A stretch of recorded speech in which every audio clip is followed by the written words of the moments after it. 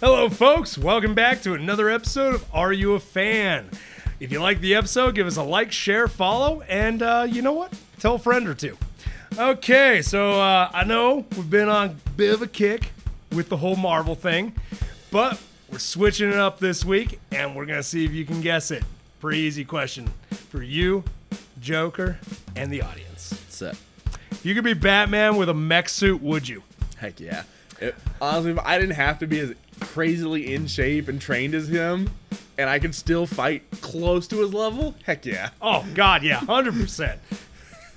Especially, okay, so that brings us in this week's character, who arguably I think has one of the coolest mech suits just because of... That mech suit's got a lot of cool features. Oh, yeah. Especially for his, skin type. We're covering Batman, a.k.a. Terry McGinnis. Batman Beyond. I can't do techno music. I was like, honestly, out of all the Batmans we could have done, I'm more excited about this one than doing Bruce Wayne. Because I feel like just Bruce Wayne is so overhyped. Yeah, I mean, we did, for those of you wondering, we have done an episode on Bruce Wayne, but we went Golden Age Bruce Wayne. And honestly, pretty cool episode. Go check it out. It's on our page. Okay, so let's get into it. Real world. Terrence, also known as Terry McGinnis, is a fictional superhero appearing in media published by DC Entertainment. The character was created by Bruce Timm and Paul Dini. Bruce Timm. And first appeared in the pilot episode of the anime television series Batman Beyond, which ran from 1999. Oh, wow. It started in 1999? Honestly, up until we did this, I forgot it was that old. Yeah, I mean, I knew early 2000s, but I didn't think it started before. I thought like 03, 04 at earliest. That's what I was thinking. Okay. Oh, A little cool. older than I thought. Oh, I'm dying. Okay. So, yeah, 1999 to 2001. Voiced by... Terry could legally drink right now. Oh, my God. Oh. No. Voiced by Will Friedle. Friedle? I'm sorry, Will. You got a weird last name. Who don't? Okay. So McGinnis was created for the Batman Beyond animated TV series as a continuation of Batman the Animated Series and the new Batman Adventures, originally meant as a character for the DCAU, which is the DC Animated Universe. So all their TV shows that were connected. That's what this was originally supposed to be for. Which you gotta admit, like back then, Stack Shock, Batman Beyond, Justice League, Batman, all those shows, like how they were interconnecting them. Where'd they drop the ball with the live action? Because they did so well back then. See, it's kind of like the discussion that has come up over the last decade of Marvel does great at movies, iffy at TV shows. DC's great at TV, horrible at movies. Apparently. So they each have their strength. And yeah, DC has always been their cartoon shows. Oh yeah. Individual movies I'll give DC credit. Like standalone movies, killer. their attempt to connect it all, horrible. Oh. Okay, so for a long time he was not considered a character for the main DC universe. Countdown would introduce Earth 12, an alternate universe, with this version of Terry McGinnis and other Beyond-like characters. Okay, cool. Nice way to slowly introduce it without, truly taking over the continuity. Yep. And so Superman/Batman comic book number 22 in 2005, which predates the Superman Batman annual number 4, was the first comic to depict McGinnis as an existing in the future of Batman and the characters of the mainstream comic book DCU. Okay. I'm noticing smart moves here in that as far as they really did a good job at how they placed him in. Yeah, subtly bringing him in so that way when he's fully brought in, the fans aren't like, where the heck did this guy come from? Yeah. Beautiful. Man, what? You guys have fallen from grace. So in Batman issue number 700, Terry's mentor is not Bruce. Oh. But Damian Wayne, who had become the third Batman after Bruce Wayne and Dick Grayson. In other words, Terry would be the fourth Batman. Okay, that's what I was referring to before we started this when we were talking about it. Makes sense. That's the story arc I Yeah. remembered. But yeah, proceed. So in the 2010 story, Superman Batman Annual Number 4, Return of the DCAU Terry story, as later did the 2011 Batman Beyond miniseries.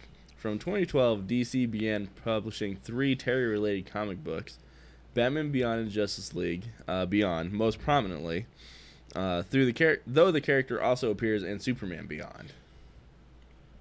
Beyond stuff. Never heard about the Superman Beyond or the Justice League Beyond. I'm kind of curious now. I'm a little curious because I don't think I've heard of those ones. And that says a lot if you haven't heard of them. Yeah, because it's one of those, I haven't read all the comics, but I've heard of a majority of them at least. Yeah. And that I keep up with what's going on.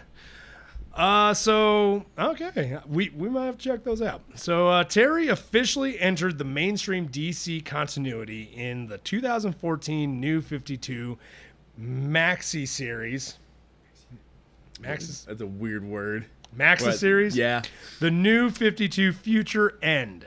It has since then produced 2 separate comic book series. The first in 2015, where Tim Drake has replaced Terry as Batman, and the second one in 2016 as part of DC Rebirth, where Terry has become Batman once again. Yeah, that's 52s, man. I do kind of like, though, what the stuff that it did spawn off. True, it did. Because it is kind of cool to think about as Tim Drake as another Robin taking up the mantle of the Bat.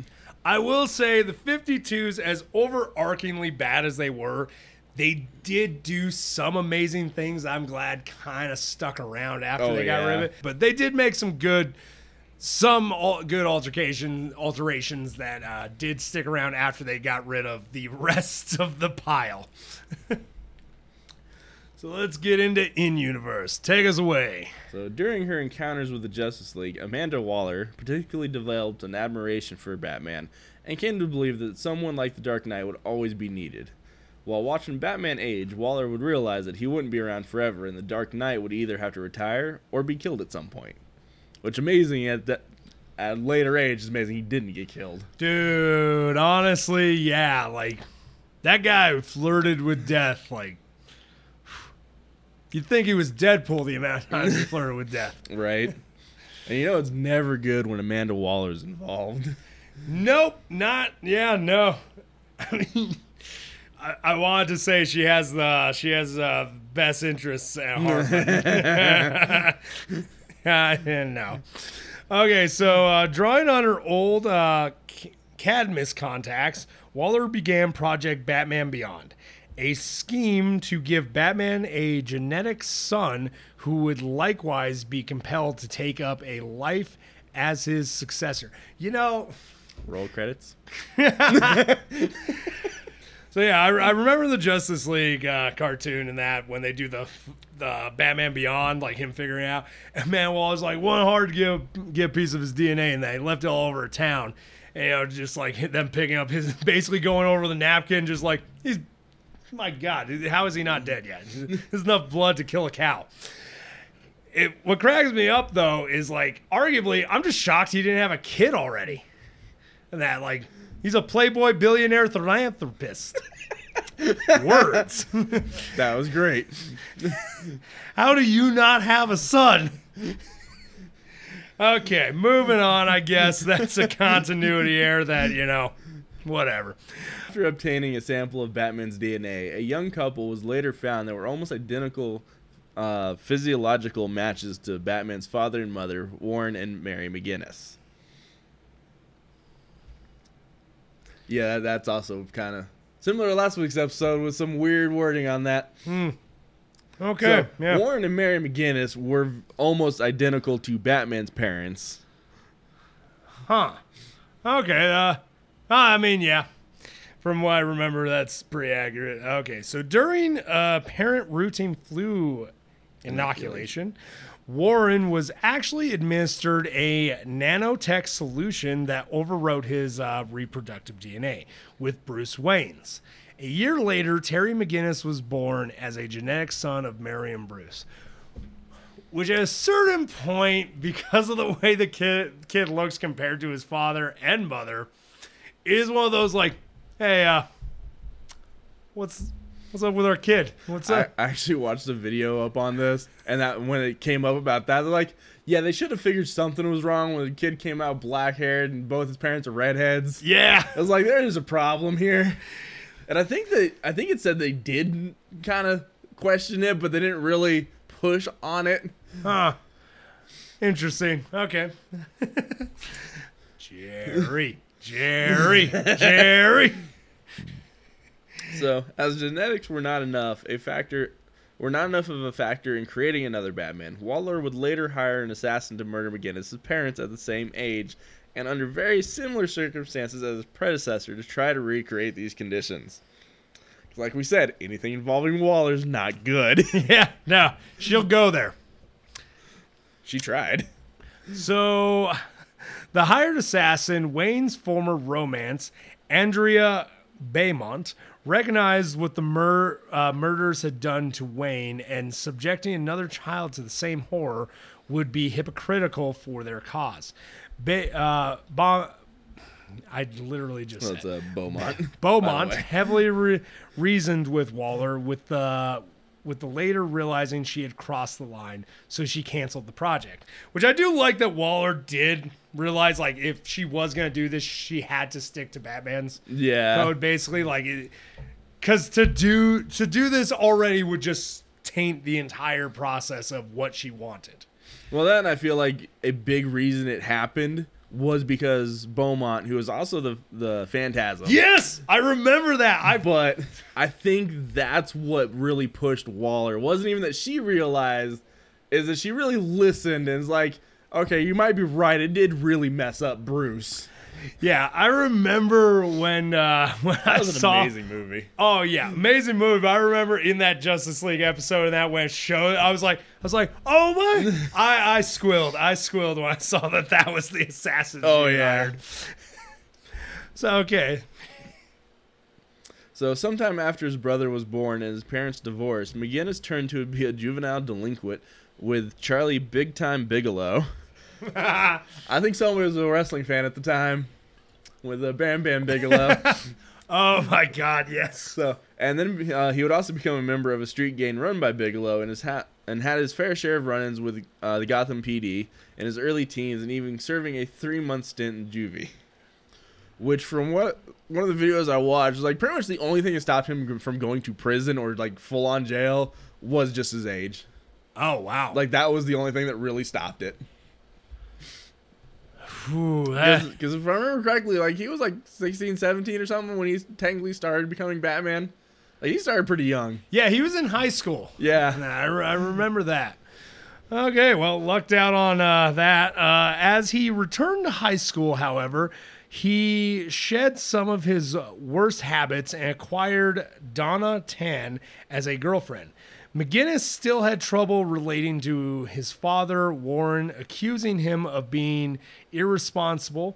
On what proved to be the last night of Warren's life, McGinnis stormed out of the house after an argument. Some real Spider-Man vibes there with Oh Uncle my Ben. God, yep. I'm having some flashbacks, man. So while defending Dana from another street gang, McGinnis found himself being chased by them to the outskirts of Gotham City. He would flee onto the grounds of Wayne Manor, where an aged Bruce Wayne would appear and assist him in defeating the Jokers. Because, yes, that was a gang at the time. Yep, which kind of makes sense. Joker was prolific enough that after his supposed death. His supposed death and that, there's going to be copycat, like, gang people. Oh, yeah. Want to pick it up. Also, old Bruce Wayne can still freaking bring it. He whooped the crap out of him. Yeah. Old man still got some moves. So the strain of the fight placed substantial stress on Wayne's heart, and he collapsed. Terry helped Wayne into the mansion and then stumbled upon the entrance to the Batcave. Of course. Yeah, which was very ironic because it was a bat in the old man clock. I remember that scene. Yeah, he's like, I'll get you out. Just don't bite me. Right. So, Bruce would then kick Terry out, but Terry would return home to find it covered in Joker's graffiti and discover his father had been murdered. I remember that. That was sad. It was a rough start to this show. They did not hold back with that start. Even the Spider-Man cartoons kind of ease you into the flashbacks of Uncle Ben. Yeah, the good old 90s DC shows. Yeah, they did not care. They're like, we're gonna make some of our own Bruce Waynes. Right? Okay, so grief-stricken, Terry looked through his father's belongings and found a disc that Warren had taken from his employer, Derek Powers, the new head of Wayne Powers. Realizing there was more to his father's death than first appeared, Terry rushed back to Wayne Manor and demanded to be let in. Do you remember correctly in the show, it was like raining too? Yep. Like, it was that old like cliche of "let me out of the rain." So as Bruce would examine the disc in the Batcave, Terry noticed the latest generation Batsuit Wayne had used before retiring. The disc revealed that Powers was making deadly nerve gas to sell to the government of Cosnia, but Bruce refused to get involved and ordered Terry to go to the police. Because, you know, at that point, Bruce knows he ain't going to be able to keep up with it. Yeah. And there's no point in him trying to get involved with government-level Also, conspiracies. Also, from what I could tell and what I remember, Bruce was a pretty broken man at this point. Oh, yeah. Like, this was a Bruce who literally... This wasn't the Bruce who the mission came first anymore. This was the Bruce where he had lost the mission. He really did at that point. And he didn't believe he could ever continue on, and nobody should. So it makes sense, because some of you out there being like, Bruce wouldn't say that. It's like, he was pretty broken at this point. Yeah. But we about to change that. On the way, Terry encountered Powers himself, who knew the disc had to be somewhere, and it had been taken. Terry managed to escape from him, however, and ran off. So close call, but he got out. Only to immediately throw himself back in the fire, because he returned to Wayne Manor and tie up Ace, which was Bruce's dog, and he would steal the bath suit. No, that was Dick. Yeah. Well, that was Dick and Damien. No, Red Hood, Jason. Yeah. You know who? You know, took the tires Literally off. Stole the tires off the Batmobile. So yeah, he would return to Wayne Manor, tie up Bruce's dog Ace, and steal the bat suit. So when Bruce discovered the theft, he admonished Terry through the suit's communicator, but Terry was adamant on confronting Powers. Bruce would retaliate by shutting the suit down. Unfortunately, it was in the middle of a confrontation with Powers' security guards. Because, you know, Bruce didn't have great timing. Yeah. Except for when he wanted to be dramatic entrance. He's old. He's rusty. He ain't got his old timing back. But that was the only time he was ever, you know, good on timing. It was when to be dramatic, have a dramatic entrance. Other than that, though, he was never good at timing. Fair. Okay. So Terry pleaded with Bruce for a chance to prove himself and persuaded Wayne to reactivate the suit and let him carry on as Batman for the time being. Bruce's decision resulted in Terry sabotaging Powers' operation. The stores of the chemical weapons were lost in the Gotham River along with Mr. Fix, Powers' henchman and Warren's murderer. While Powers himself was inadvertently exposed to his own weapon and became Blight. Which honestly, I think he made a great villain. Oh, yeah. And not only was he just a great villain, but he was also Terry's first. Yeah. And like his first nemesis. It was like the Joker to Batman. It was. I still love the line of like, you killed my father. Do you have any idea how little that narrows it down? Yeah. I was like, sadly, that's the most iconic line out of that show. Right? So, convinced that there was still a need for a Batman, Bruce would visit Terry early one morning at their home, and under the pretext of paying back a previous act of kindness, would hire Terry as his personal assistant. Because, you know, that'd be a great way to, you know, have a kid over your house. Kind of like the whole Tony Stark and Spider-Man. Spider-Man. Yeah. Oh, wonder where they got that idea in the MCU. I'm pretty sure we got an idea. So Terry would run various errands and take care of various tasks for Bruce in his civilian identity. In part, this was a cover for secretly training him as Gotham's new Dark Knight. Terry's job also allowed him to earn much-needed money to help support his family since his father's death. And that's one thing I will say that I like. They kind of showed the home life. Like after the dad died, Terry kind of had to step up. I do kind of want to know how much Bruce was paying him. Just out of morbid curiosity. You know, I'm a little curious now too. So, Terry quickly found himself walking in the footsteps of a mentor in many ways. Like his predecessor, Batman amassed his own rogues gallery of villains, including, as we mentioned, Blight, the shape-changing Ink, and the Royal Flush Gang, along with many, many others. Yeah, honestly, some of the villains in that series I really did like. Oh, yeah. Though I feel, weren't the Royal Flush Gang even one that Batman dealt with? Like, Bruce Batman? Justice League dealt with them. But that was during the time Bruce was Batman, though. Yep. Justice League. So, like, that's the only one that really translated into the future. Which, if I remember correctly, in the future, that, like, totally, fully different group who, because, like, that was the Ace Psychic girl was the original, part of the original group. Which, still kind of cool, though, to see that, like, you know. So there was still at least something kind of tying the two Batmans together. Yeah. Being it was the Royal Flush Gang. That was pretty cool. I did like that. Oh, he also fought Mr. Freeze in an episode. That's right. When they turned him when they finally had the cure to turn him human. That's right. They did. Which, such a sad episode. Yeah. Okay, let's move on and not cry. At one time, Terry also found himself taking after his mentor in getting entangled without meaning to with a woman who was in reality a criminal, Melanie Walker, who was the daughter to the leader of the Royal Flush Gang. After this encounter, Bruce related by telling Terry of his own complicated relationship with Selina Kyle. Yeah, no, Batman...